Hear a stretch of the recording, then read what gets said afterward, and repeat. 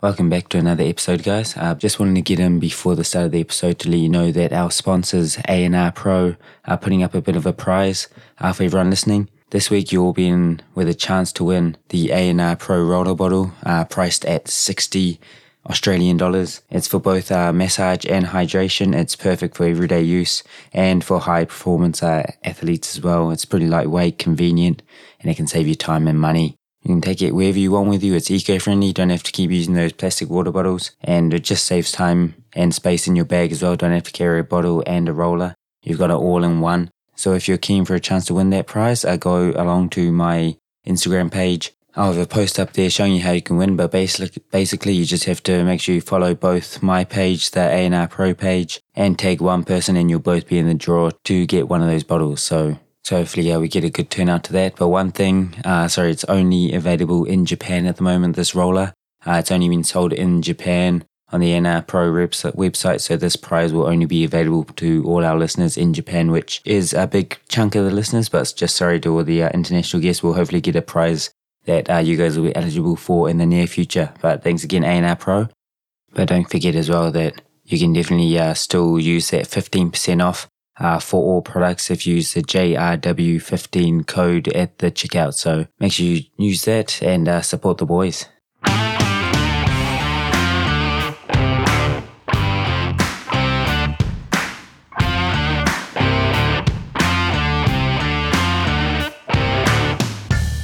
Konnichiwa and welcome back to another episode of Japan Rugby Weekly.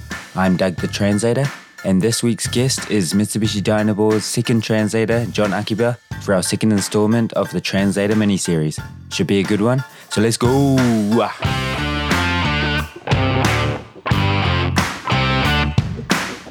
And welcome back everyone to another episode of Japan Rugby Weekly. We've got our second guest in our Translator mini-series. He's my Dai senpai. He's a big senpai of mine. The other translator from the Mitsubishi Heavy Industry Sagamihara Dynaboars. That is Mr. John Akiba. Thanks for coming on, John. Yeah, no problem. Happy to be on. And as everyone can probably tell, you've got an American accent. Probably the first guy with an American accent on the podcast. But what is your background like? What is your ethnicity, if you could share that with us? Yeah, so, American, but my ethnicity is half Japanese, half Puerto Rican. Oh, wow. Nice. Yeah, so my father's, I'd be first generation American. My father's born and raised in Japan. My mother she's from New York, but Puerto Rican by blood. She's second generation American. And yeah, they all met in New York. And yeah, from there it was just kind of just being American, and I'm also a Japanese citizen as well, which is nice cool. Man, nice. Yeah, best of both worlds, eh? Yeah, exactly, best of both worlds. But yeah, and obviously we met properly a few months ago, but I think we've played each other in like the domestic club rugby scene over here. But you play a bit of rugby, I play a bit of rugby, and now we're both translating for the Dynaboars. But it's the first time I've ever had someone like a kind of partner translating with me in the rugby scene. So it's been great to kind of be able to bounce off ideas with you, and I've had a lot of fun. Yes, same thing. Yeah, same. I mean, just doing it solo, it's kind of a little bit tougher than doing it with a counterpart or a coworker that has different types of ideas, different ways of thinking and translating, and just bouncing the ideas, and I guess just kind of competing with each other as well on who can translate the fastest, who can translate the best. It just able to grow each other. But no, it's good. Yeah, especially us playing kind of amateur foreign boys rugby, or just internationals that come to Japan and just living that amateur rugby lifestyle, and kind of going into a higher role, but a different type of role, which is pro translating for Japanese pro teams. Yeah, it's pretty neat. Glad we connected. Yeah, and with the Dynaboars, we get to use the gym and stuff in the morning. So recently we've been going in at 6 a.m. to do a bit of a gym workout together, and you've just been smashing me. My senpai in the gym for sure, just bullying me in the gym every morning, and all the boys always laugh at me when I'm like hobbling around because I've got DOMs and stuff. But yeah, I guess you enjoy that part of the lifestyle as well, like keeping active. Yeah, definitely. Yep. Still play here and there. And just gotta stay in shape, stay fit, and obviously just having the guy that just came in, gotta punish him and get him just as strong. You gotta you gotta make him strong, and yeah. So no, it's good though. Yeah, Mhm. just kind of pushing each other there as well, which is an awesome time. Yeah. Well, I think all the boys always tell me that you probably lift and like squat and stuff more than a lot of the players. So I've definitely got a lot to catch up on because I think I'm I'm definitely not at that level yet. But can't wait in a year. Everyone will see me buff ads. Yeah. Definitely.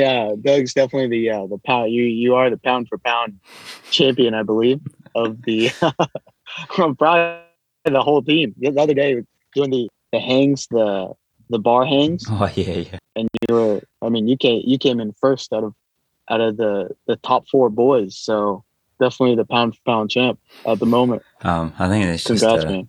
yeah, because I'm so much lighter than everyone else. If I've got like 1 pound of muscle, I can hold myself up. But everyone else has actually got to have strength. So Yeah. it was a bit cheaty, I think. But Yeah. oh man, but yeah. Hey, whatever works to win, man. Yeah, that's it. Yeah, you got to play to your strengths, eh? That's it. But nice. Exactly. But to get back, I guess, to your story, you said, so you can speak both English and Japanese, but which would you say is your first language? I'd say my first language is English. Mm-hmm. Definitely. So I learned Japanese when I was 6. Yeah. Before that, I was living in the States, and then, like I said, moved out to Japan when I was 6. So first grade, I learned Japanese, and that was basically just the basics of Japanese. And after that, moved back to America, and from there, just within the household, father being Japanese, he always spoke to me in Japanese within the household, and outside of that, just speaking English, and that's how I kind of retained my Japanese. Yeah. So yeah. Nice. How long were you in Japan for when you came over when you were 6? I was only in Japan for about 10 months. Okay. So basically just started school in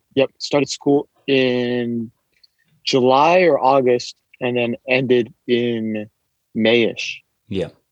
So yeah, just about 10 months, a little over, but very short term. It was just really just 1 year. Obviously, the years, it goes from April, like Japanese school years, it starts from April and it ends in April. Mm-hmm. So that's kind of basically I ended my school year in April, and then went over to America in kind of Mayish. Yeah.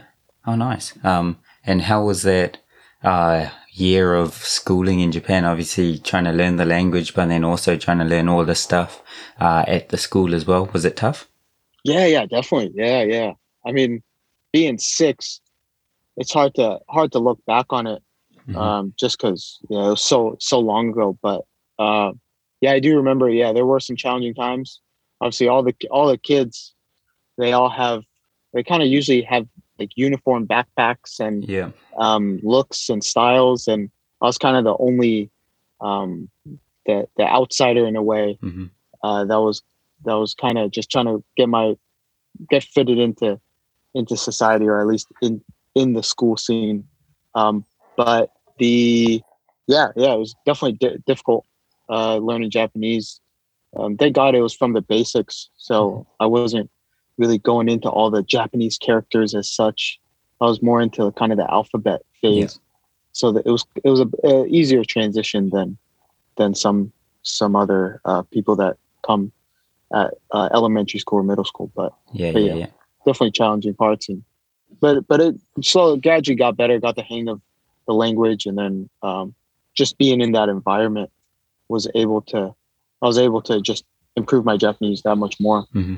So that was a good part. Yeah. I think when you're just always hearing it 24/7, it just, you pick it up so quick, especially when you're a kid. But yeah, what you said about Yeah, everything definitely. being, uniform, it was just like everyone wears the Landausetter, the backpack, everyone's got to have Yeah. the same one and they cost so much money. So I think we always just had hand-me-downs, and then everyone, like, we didn't have school uniform, but like you said, everyone's got kind of Mhm. like the same hair, the same like black eyes, black hair, and Yeah. everyone just looks Japanese. And then it was the same with me. Yeah. Whenever Yeah. when I came in, I just kind of stood out a bit and couldn't really speak that Mhm. like Japanese that well. So yeah, definitely Yeah. Yeah. know your struggle. Yeah. No, I didn't. I didn't. At first, when I came in, I saw these Lando Setter. It's those backpacks that you're talking about. I'm Yeah. like, man, these are ugly. They're like these, like, it just looks like a box on your back. Yeah. And I guess obviously, like, it keeps all your books and stuff nice and neat. Mhm. And I heard that it's actually a buoy. So if you Oh ever yeah. jump in the water, then it'll keep you floated. And there's some crazy ones. There's ones that are waterproof, Mhm. and yeah, they have all these special specifics on them. But yeah, just that, and obviously like shoes and stuff. Everybody had the same type of shoes, Yeah.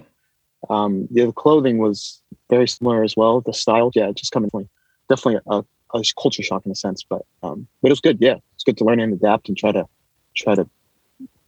fit in with everybody else. But yeah, it's good. Nice. And then you went back Yeah. to America, and I guess, like you said, still learning or still keeping up your Japanese. And then I guess, how was your life? What did you do while you're in America? And yeah, tell us about that journey. Yeah, so in the States, I ended up moving back to Hawaii. We moved to Hawaii. Hmm. Just my dad's work kind of took us all over to different spots. It was really my father that I was living with at the time, Yeah. or from elementary school onwards. And after he kind of got done with living in Hawaii, then we ended up moving to Las Vegas. Oh wow. Spent elementary school, middle school there, which was a good experience. Definitely different. There wasn't as many people as there are now. And the school, the education there is great. Obviously, there's bad parts, there's good parts. We were in the better parts, so there wasn't as much crime. Mhm.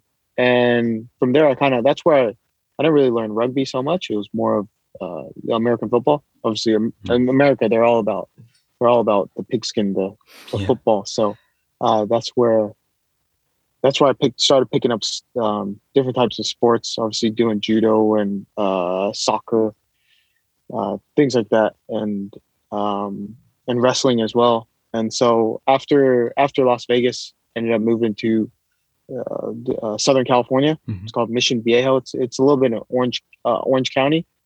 It's a county there. So yeah, and that's where I picked up a little bit of surfing and was exposed to more of American football.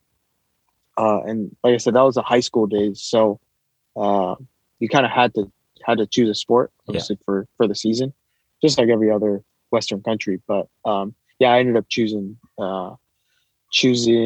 American football, and during the springtime, I'd go play rugby, Hmm. and that was they never had at that time they didn't have rugby in they didn't provide the sport of rugby in school, so you'd have to go to a club outside and join there.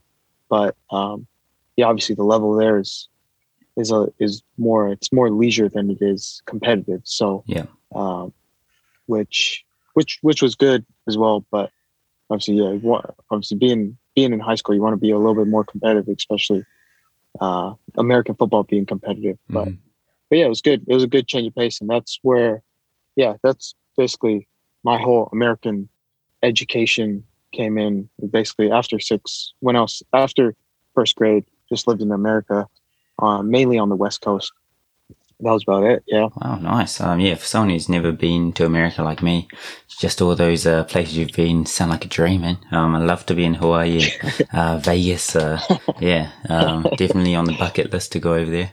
Yeah, definitely. Yeah, if you're on the West Coast, definitely got to go to the three triangles. It's Las Vegas, or it's Los Angeles, San Francisco and Las Vegas.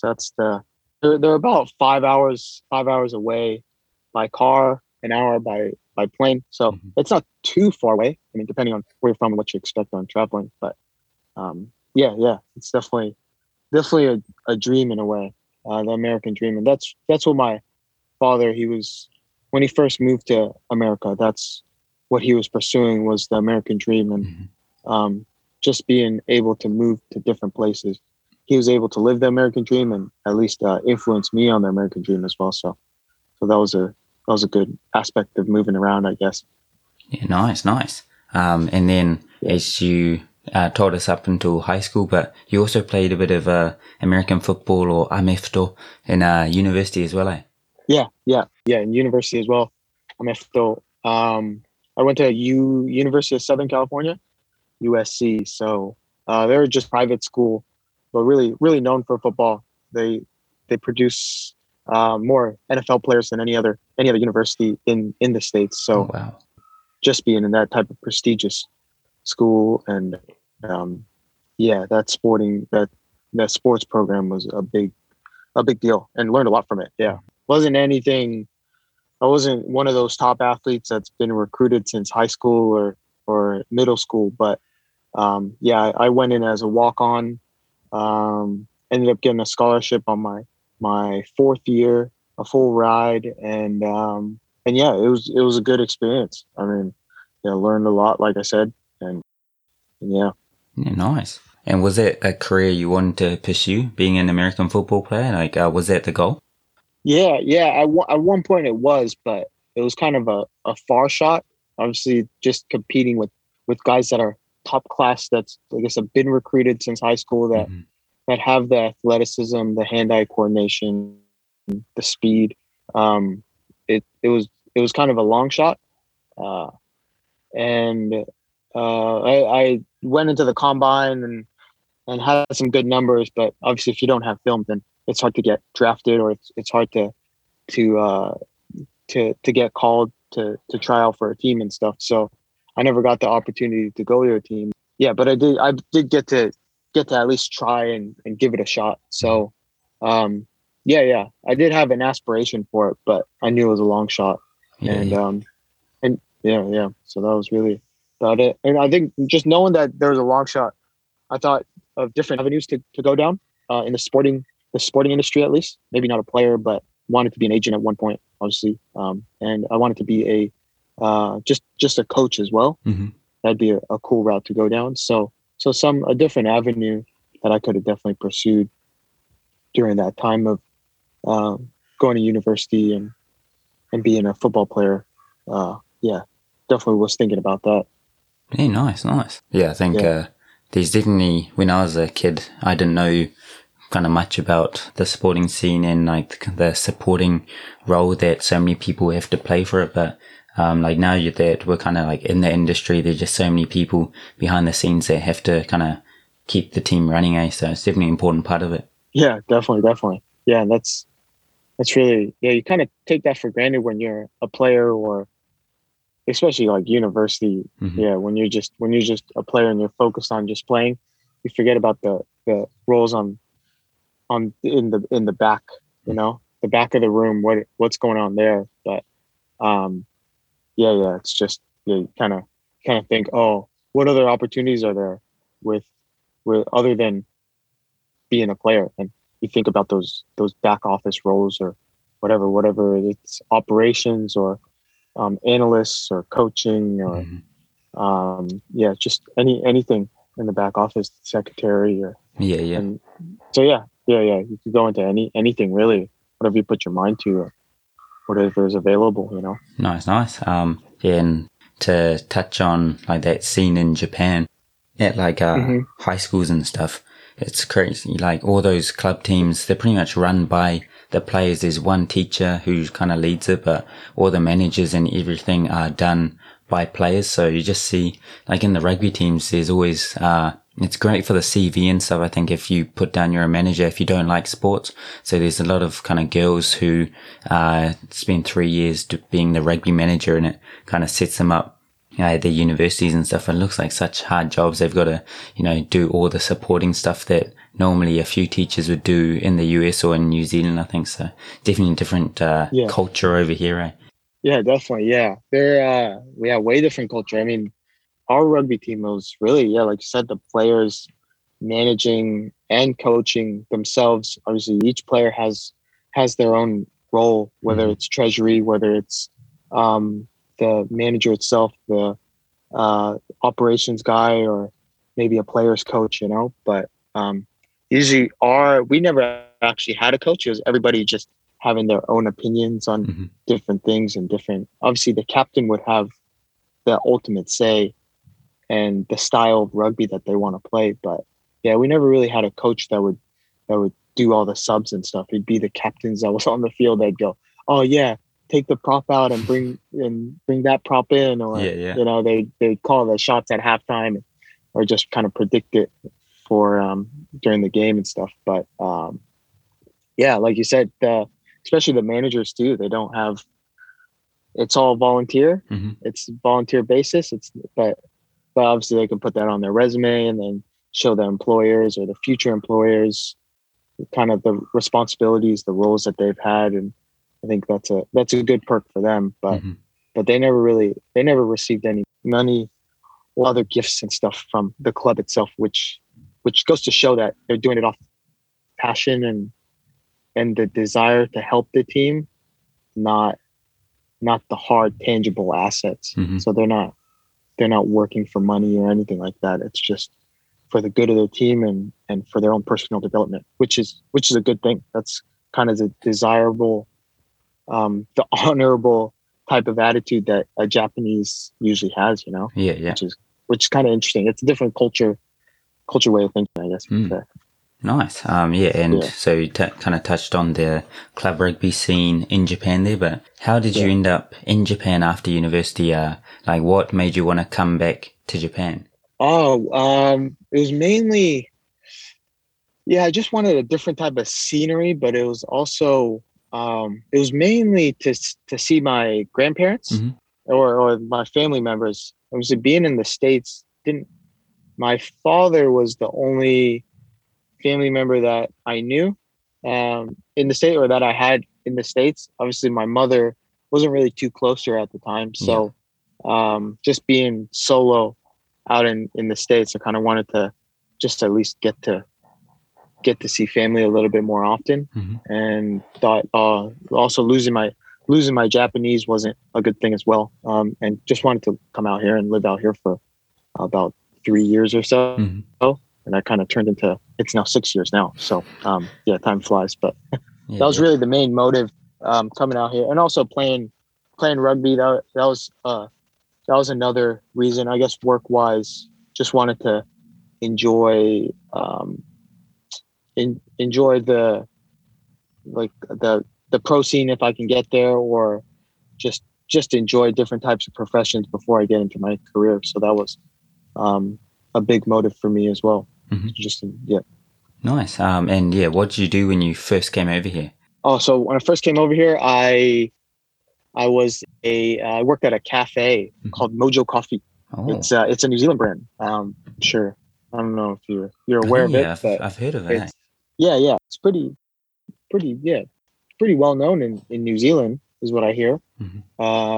It's similar to All Press. Well, it's a rival to All Press. Unfortunately, they're not in operations anymore in Japan. They actually went under, but yeah. So I was there for about 2.5 years.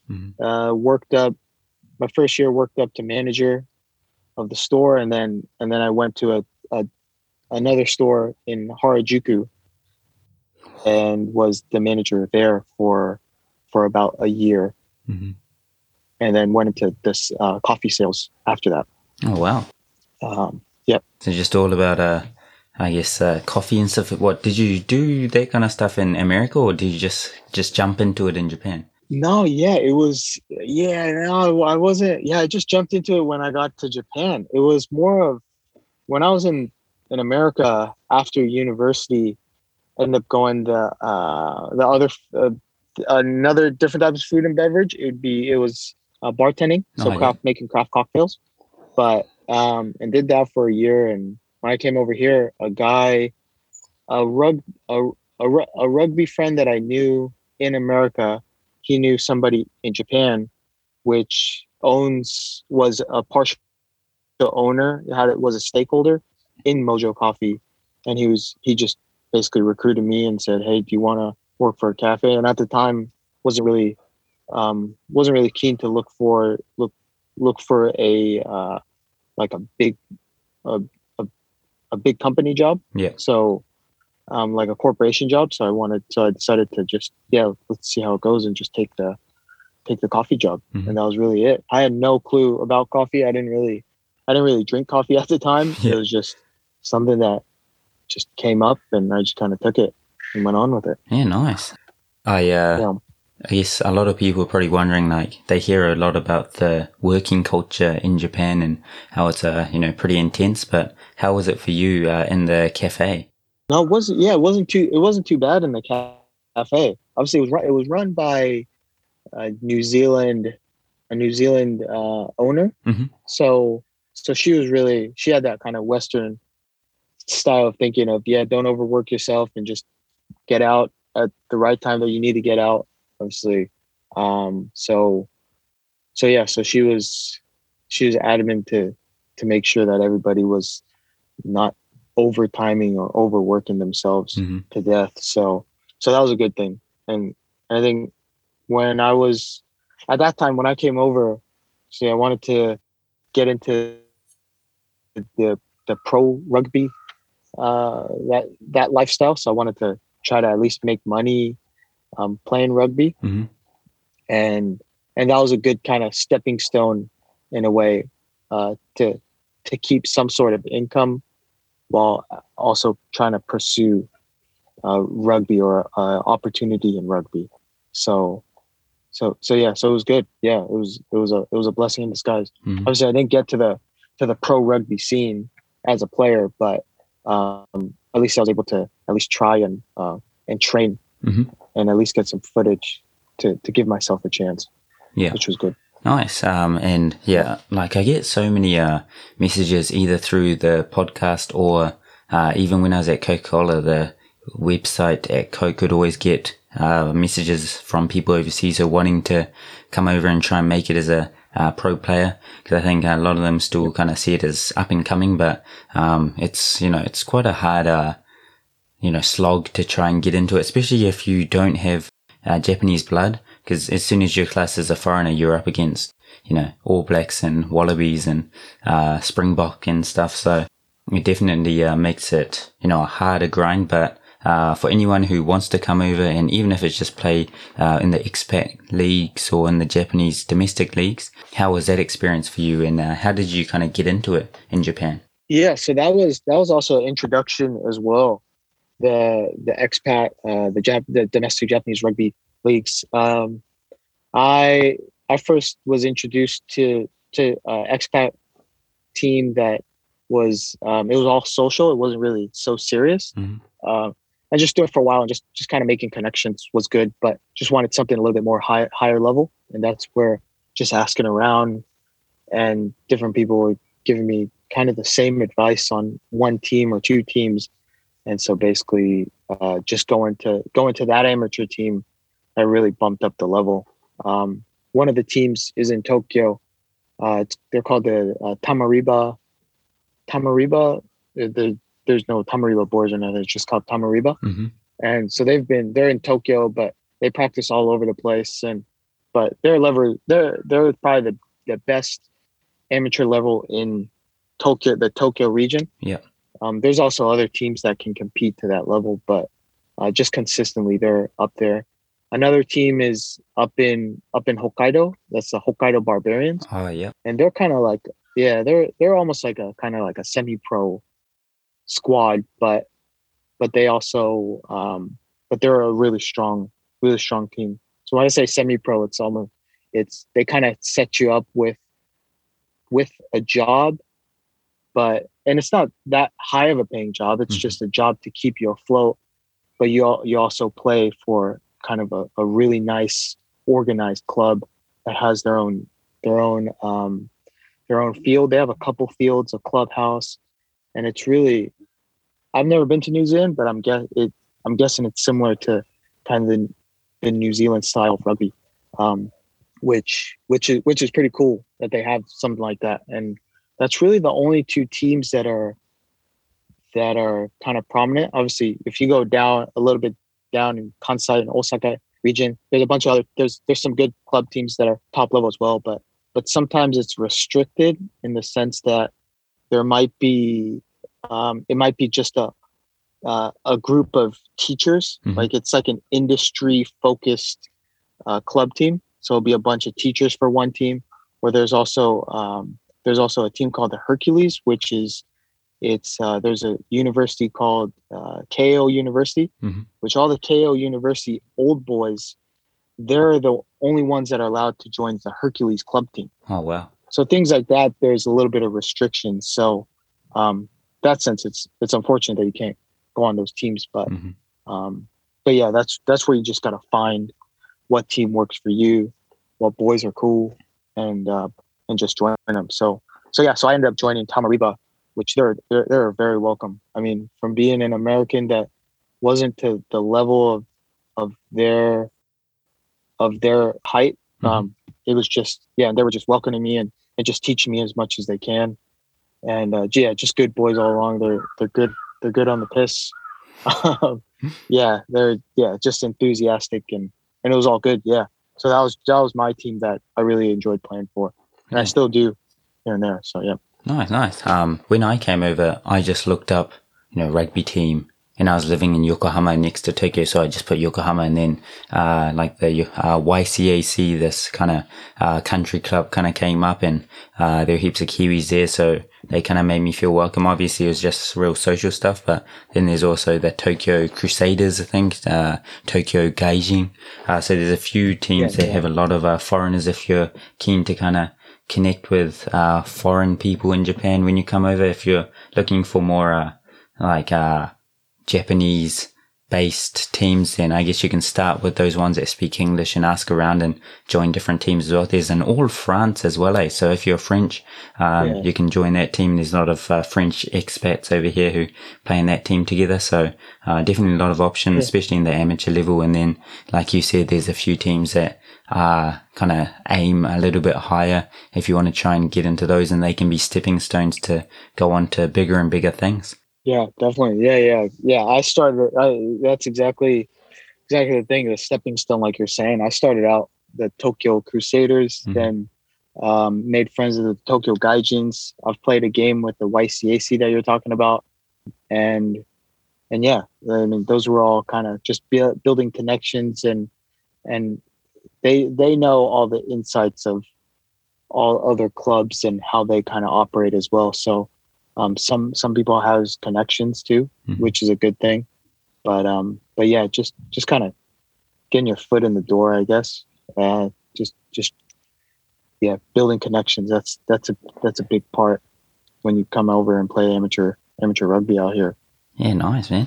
Because it's real good. I think you're one of the first guests who's kind of come over and been in normal work over here, played club rugby over here. So it's real good to kind of get that insight, because a lot of the players that we get on are just guys who already have contracts, and there's definitely a few players who've come over and played for the teams like the Barbarians in Hokkaido and other teams, and they've kind of grown and been signed for those company teams. So there's definitely ways to do that. It's just getting over here, and I guess just you got to gambare.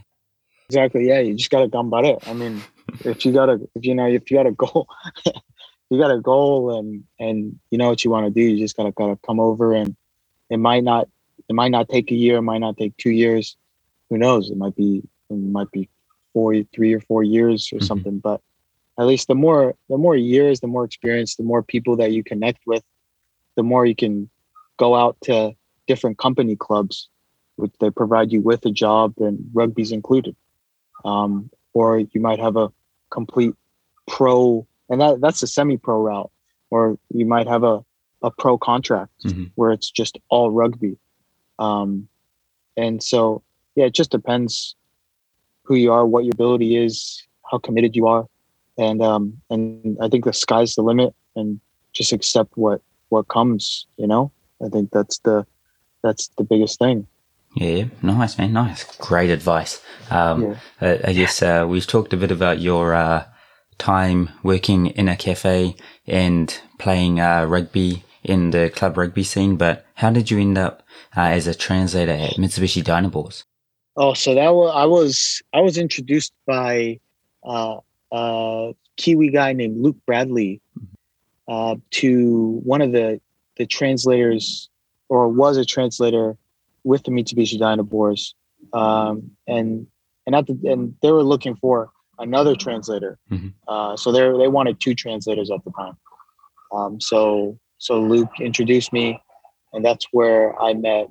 That, that's where I met the guy named Ashton, and Aston was able to introduce me to the GM, did an interview, and got the job.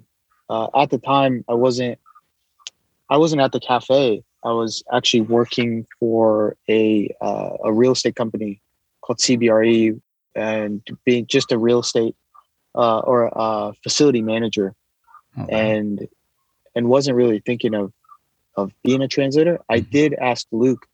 I mean, Luke, he has an agency. It's called LRB Sports in New Zealand, and he has a bunch of connections out in Japan. And I went to him and asked him for advice, or I said, hey, keep an ear out if you can for a translating. If there's a translating gig, I might be interested. He hit me back up a couple months later and said, hey, there's somebody that's looking for a translator. You keen? And I said, yeah. Hey, yeah, hook me up, or at least I would just want to listen to what they have to offer. But yeah, I'd definitely be interested, or something that I'd think about. And so obviously one thing led to another. They connected me, and within the conversation went on for about. I mean, there were days that were open, that was really open, and we didn't talk for a while. Mm-hmm. But from the time that I got connected with the Mitsubishi Dynaboars to when I got signed, it was about 8 months. Oh, yeah. It's a pretty long process. It was almost a year. I thought the conversation fell out, but and the days kept getting closer and to signing, and I basically ended up taking the job and said, hey, might as well try it out. At the time, I had being a facility manager. It was a really stable gig, and I kind of had my pathway down to for the real estate industry. But I said, hey, wanted to get into pro sports at one point, and so this is a chance where I can. So that's why I signed with Mitsubishi and got onto the team. Wow, nice, man. And sorry, just to touch on being a real estate agent, was that helping kind of foreigners, or were you just with Japanese clients and stuff? And how was that work environment? So it wasn't really so much a real estate agent. It was I was working for a real estate company, and their department was a facility. I was a facility manager. Mm-hmm. Basically, the job that's required is I just look over different tenants' spaces, their office spaces, and just make sure that that there's no problems with their AC or their lighting and all kinds of different other things that are within their office space. And our client was a Swiss company. Okay. So it's called, yes, Swiss Re was a company, but a Swiss reinsurance company. And they have a Japanese branch. So they were Japanese clients, but they were also mainly English speaking. Mm-hmm. So all of the emails was in English, and all some of the conversations on Zoom or on Skype was English conversation, because the headquarters was in Switzerland. Yeah. They also had branches all around APAC. It was English for APAC meetings and talking to those clients or the supervisors, but on site there was a lot of Japanese on site. Mm-hmm. So it was kind of a mixture of both. Oh, wow. Nice. But yeah. When you went into the Mitsubishi environment, most of the staff, it's kind of like half and half. The rugby side of it, there's a lot of foreign staff, but also the management side, it's all Japanese. But how was it going into that environment? Did your past work kind of help you prepare for that, or how was it just jumping into translation? Had you ever done translation for any of your other jobs or anything? No, haven't. It wasn't officially translation. It was Yeah, I did a little bit of. I wouldn't want to say it was translate so much. It was more of like that wasn't my main job title. It was like in order to get certain jobs done or to negotiate with vendors, I'd step in for translation. But other than that, I wasn't really translating. It was more of just getting the job done that was necessary. Just coming into the Dynaboards, it was definitely different. Had a little bit of translation mindset, but it wasn't so much such a job in a sense, and it wasn't. It was so tight. Like for translation, you have to kind of do it on the spot. Mm-hmm. You can't really think so much about it because you can't have too much time in between. So you can't have that much thinking time. It has to be just a click of a switch where you just spit it out in Japanese or you spit it out in English, whatever it is. So I didn't really have that. Still to this day, I don't have that fast of translation work, of the way of doing it. But it was definitely different. But I would say that I was able to prepare myself for this world because I was able to be a little bit more formal in when I was a facility manager. Obviously, all the emails and just formally introducing myself to different clients. Just being more professional. I was able to relate that to the Dynaboars when I came in. So I had a kind of a business attitude when I came into the Dynaboars, which is a good thing. Probably the toughest part would be the Japanese and English rugby lingo. Was a little bit tough part. Yeah, just because they're all from different clubs and I didn't know what type of terminology that the Dynaboars were using at the time. So when I first started off, it was definitely difficult, but got the hang of the terminology a little bit and was able to translate a little bit better. Yeah, nice. And yeah, you kind of, like you said, jumped right into the deep end. And yeah, the rugby lingo, I think, is a big one. Obviously playing rugby in New Zealand, I knew, and everyone knows rugby in New Zealand, so you know the lingo there, but in Japan, you don't always know what words kind of translate directly, so you don't know which words you can use, and all of that stuff can kind of take a long time to get used to. But how was it? You're in that sports, the pro sports environment, but how was your first year last year? Yeah, first year last year was good. I wish it went a little bit better than I thought it did. It was good though. Just the translation aspect. Wish I was able to translate better in Japanese at the time. It wasn't. I didn't think it was sufficient enough. But I did get better over just doing it over time and time. The more times you get to do it, the more I was able to kind of change my mindset and be able to translate more on the spot. At the time we also have another a coach that can speak, that's bilingual, and he was obviously helping out heaps on some of the team meetings and some of the individual, or not the individual meetings, but the positional meetings and things like that. So he was, his name is Natsan, but Natsan was definitely helping out a lot there, and wherever else I was basically filling in and helping out where I can. But yeah, definitely the first year was a little tough one, but some that I got used to along the way. So now the second year, and just learning from Doug, the veteran, and and just taking on the heaps of advice that you've given me. Obviously, just studying. We have off season for such a long time. It's kind of like 3 months, 2 months, 3 months we're off, and now we're at 3 weeks we're off. Mm-hmm. So during that time, just practicing and just keep on reviewing, listening to different types of listening to English and then trying to spit it out in Japanese, and yeah, just practicing that over to have that type of mentality, and so I can switch on and off right away. Yeah, but yeah. No, well, because I'm in my 5th year now of translating, but my first year was, I think, similar to what you experienced, and especially when we didn't go into translation school or anything. I don't really know too many people who are in the rugby translation business who kind of went through a proper school or learned translation at university or anything. But that first year, you're just kind of thrown into the fire. It's a pro sport, so you kind of have to get results. But yeah, it's definitely quite tough. The first meeting I had was one where the company, the GM was explaining all the company roles and the company vision and everything about the company and nothing about rugby to our coaches. And I just didn't know any of the lingo that they were using at Coke. And I felt like, crying when I was walking home. I was like, man, I can't do this at all, kind of thing. So I definitely, remember that first year. There were a lot of struggles.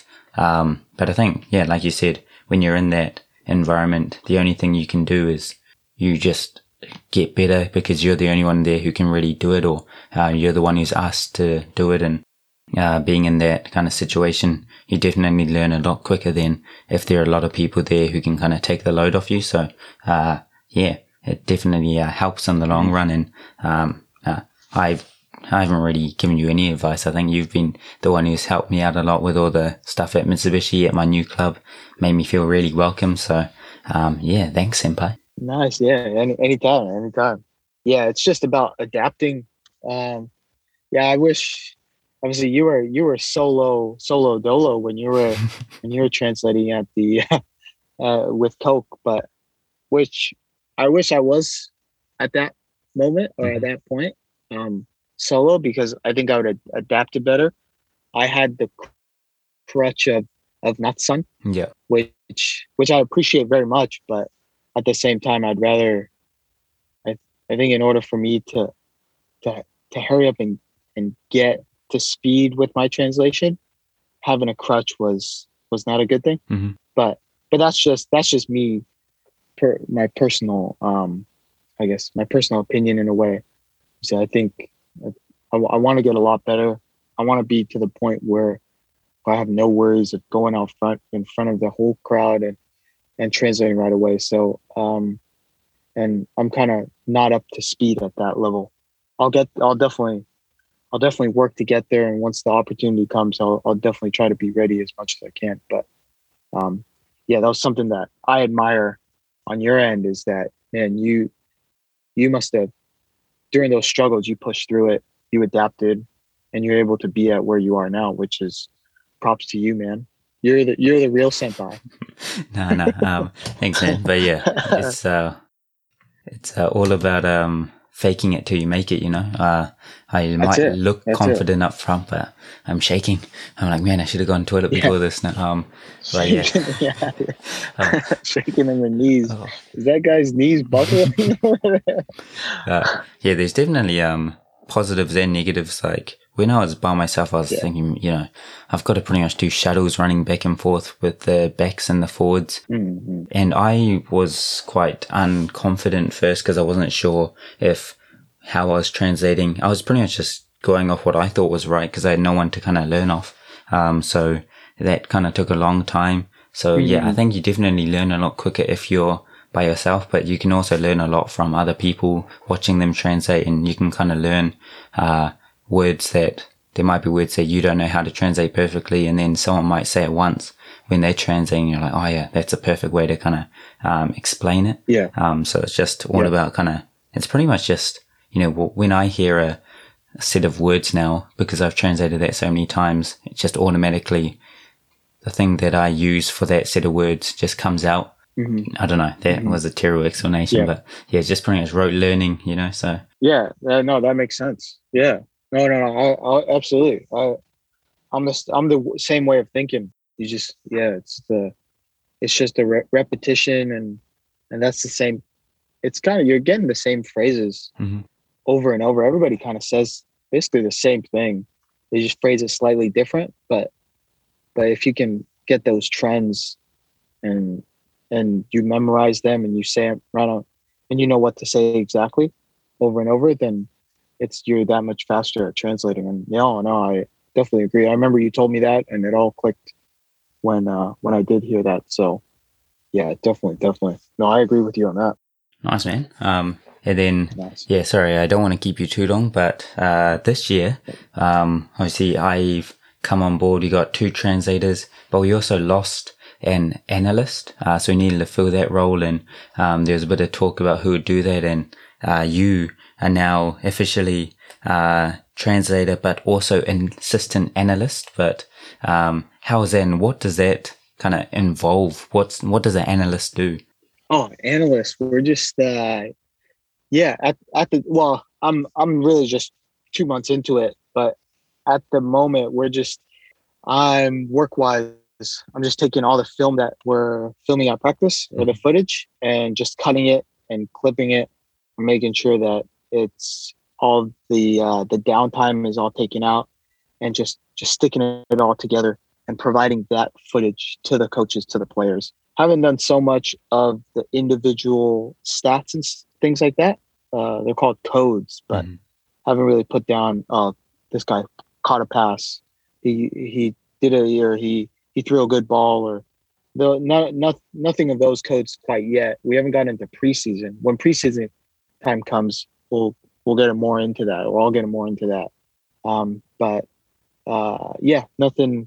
That's really about it. Just providing footage to the players and the coaches at the moment. But how that corresponds, or how that goes into effect with my translation or my translating job, I'm more of, obviously I'm kind of the assistant to you, just helping out wherever you're not, I should be there. But then at the same time, wherever, if you see a lot of it, then I'm able to go into the analyst work. So I think my first priority is translating. My second is analyst work. So that's kind of the preseason and how it's divided up, the workload. But we'll see how once we get into the season, we'll see how that goes. Because I think because you've had those 2 roles, that kind of just automatically kind of set the roles. Sometimes you might be up in the tower taking the footage, so I think that's automatically made you kind of assistant of both, which wasn't necessarily the case at the start, or what was agreed on or anything. But you pretty much just got to pick up the slack everywhere and help out everywhere. And you also do all the seikatsu support, or the lifestyle support for the foreigners. And a lot of them have families over here, and in a new country, don't speak Japanese much. And there's so many things they have to help out with, and you have that role as well. So you've got 3 or 4 different roles to do, and I'm just here only doing translating. So I think that's why I try and get up there and do the team meetings and stuff. Otherwise I literally will do nothing, and you have to do all the work. Thanks, man. Yeah, no, that's all that what we were talking about earlier was the back office stuff. Obviously behind the scenes stuff is helping out with the lifestyle support of all the foreigners. Obviously they have their own agents, and the agents will help them out mainly with their whole family and stuff. But sometimes the foreign player himself will have some problems. Herself will have problems. So at that point, I'll help them out. Maybe it's with car, their house, just any type of accidents they might get into. Yeah, just be there. But obviously, it's also good to have you as a translator, because if they can't reach me, then you'd probably be the next one that they contact. So at that point, yoroshiku. Nice, man. Yeah, no, thanks for supporting. I think it's definitely there's so many people who kind of just have to help out with everything and support, and that's kind of what makes the team run. Can't wait to get into that proper preseason, and about to start the season with the Dynaboars. But what is your future goals? Where do you want to be in 5 years time or 10 years time? I would. Yeah, that's a good question. Thanks for asking that. I'd probably say my 5 year plan. I definitely want. Oh, well, I do want to be a coach Mm-hmm. at one point. To be specific, I do want to be an American Nationals coach. Oh, nice. That's my big aim.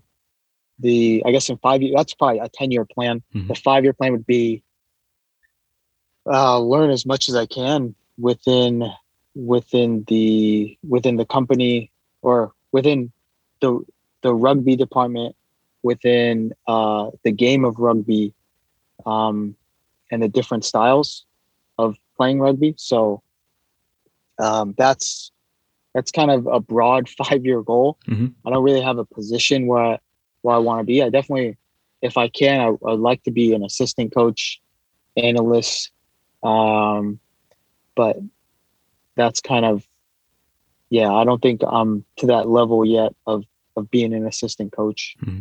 but I do want to get more into the coaching route, whether Yeah, it's yeah.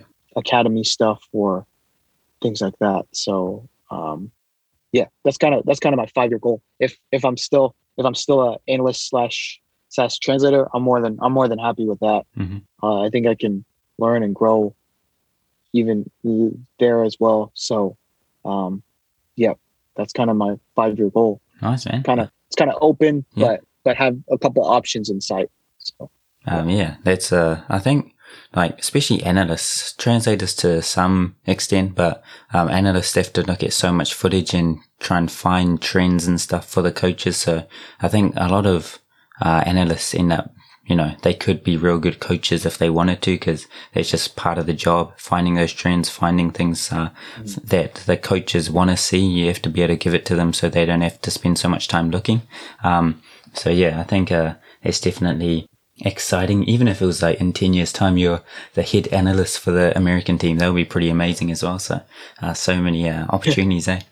yeah, definitely. Yeah, definitely opportunities, especially with American rugby coming up in Storm. We'll see how it all pans out in 5 years, 10 years time. But it seems like they're gaining interest Mm-hmm. within the community, within the country. So we'll see how far they go. But yeah, that'll be, and who knows? I mean, maybe in 5 years time, I can be, I don't know, I might be coaching for a club somewhere in the world besides America. Mm-hmm. But I definitely do want to get into the coaching route, and we'll see how that goes. Nice. And before we go, normally I ask a lot of Instagram questions, but we kind of decided to do this, off the cuff. We both had time now, so we just, did this real suddenly. So I didn't want to just put an Instagram post up, a story up for like 3 hours and, get only a few questions. So I thought go all in or, or nothing, all or nothing.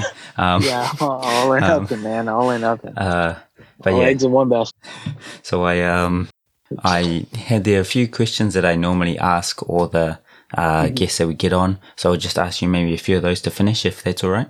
Sure. Yeah. The first one is, yes, we've talked a lot about, great things about Japan, and not so good things, but I guess what is your favorite thing about living in Japan, and what is your least favorite thing about living in Japan?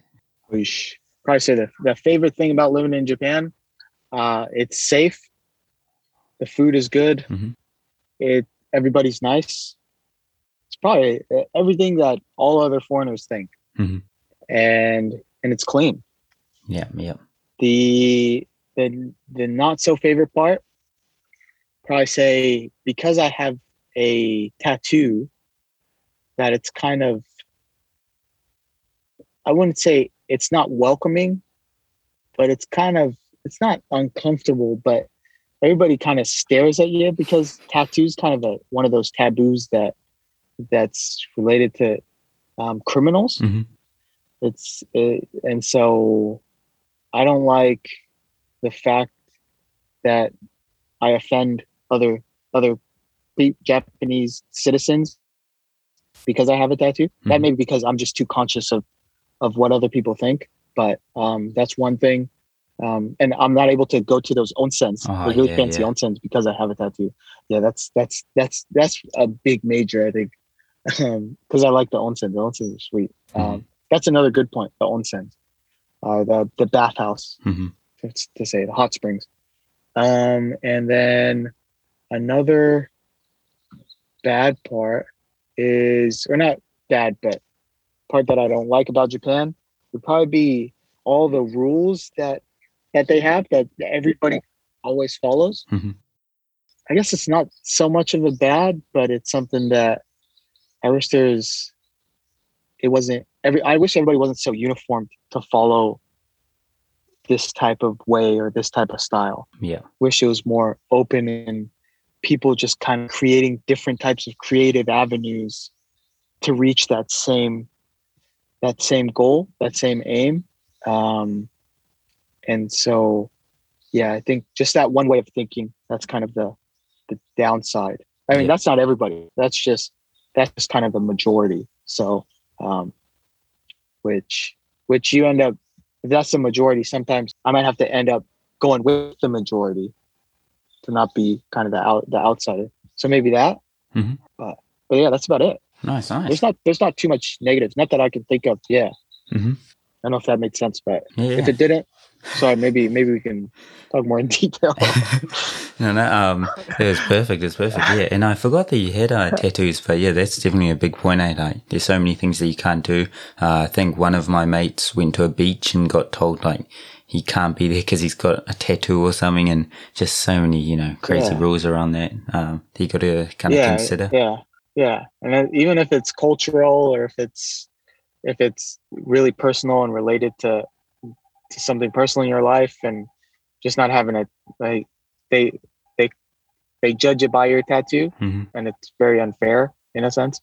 And so that's something that I don't like about that. Yeah. Nice. But other than that, yeah, everybody's nice. Yeah, everybody's cool. Sweet. And you touched on food, but what is your go-to Japanese meal?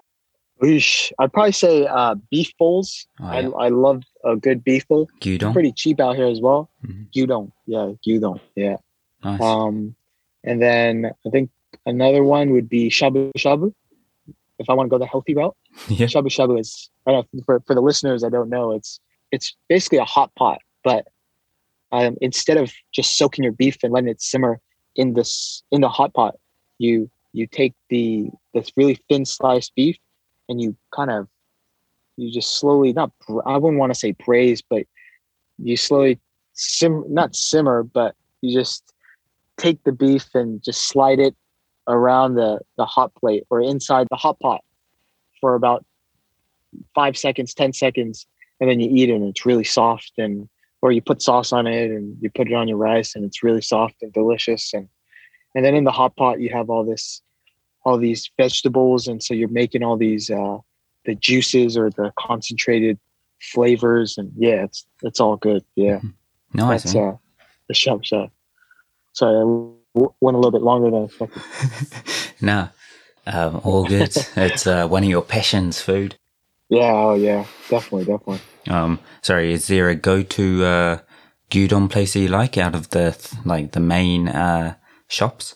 Oh, I'd probably say Sukiya. Oh, nice. Sukiya is a nice one. It's the red and yellow logo, but yeah, it's pretty good. But all of them are good. Mm-hmm. All three of them are good. Yeah, nice. I suggest if you guys come to Japan, go get yourself a gyudon. Yeah, they're so cheap. Definitely won't. Yeah, so cheap. 400 yen for a bowl. Mm-hmm. Yeah. I think you can get heaps of different sizes, different toppings, and it's all good. So if Sukiya, if you're listening and you want foreign customers, make sure you sponsor us. Yeah, sponsor us, please. We're advertising for you, loud and proud. For sure. That's sweet, bro. Sorry, just last question before I let you go.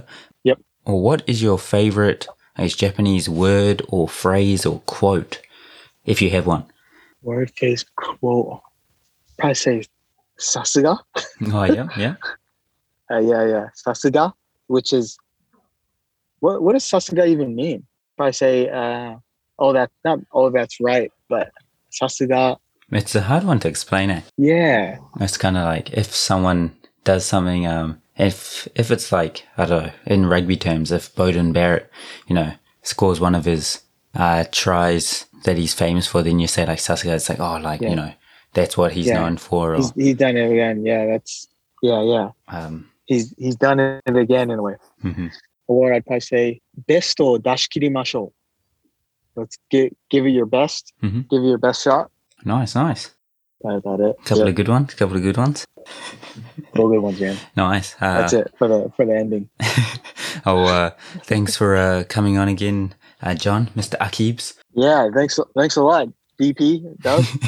It's been great to catch up, and obviously we see each other pretty much every day, but don't really get to talk too much in detail about our lives and our origin stories. So, can't wait for Marvel to pick this up and make a movie out of you. Yeah, definitely. I hope they make a movie out of me. I don't know what my character's name would be, but I'm keen to listen to what it is. Yeah. It'll be DP. I'll be the sidekick of you. Oh yeah. I'll be your sidekick. Be a translation duo. Oosh. I think that'll be good. You're the Batman, I'm the Robin. Or yeah. I'll take that. We'll figure it out any day. Yeah. We'll have to janken. Yeah. Favorite scissors, and he gets the Batman. That's right, bro. Nice, man. Thanks for coming on again, and all right, brother. talk to everyone again next week. Let's go.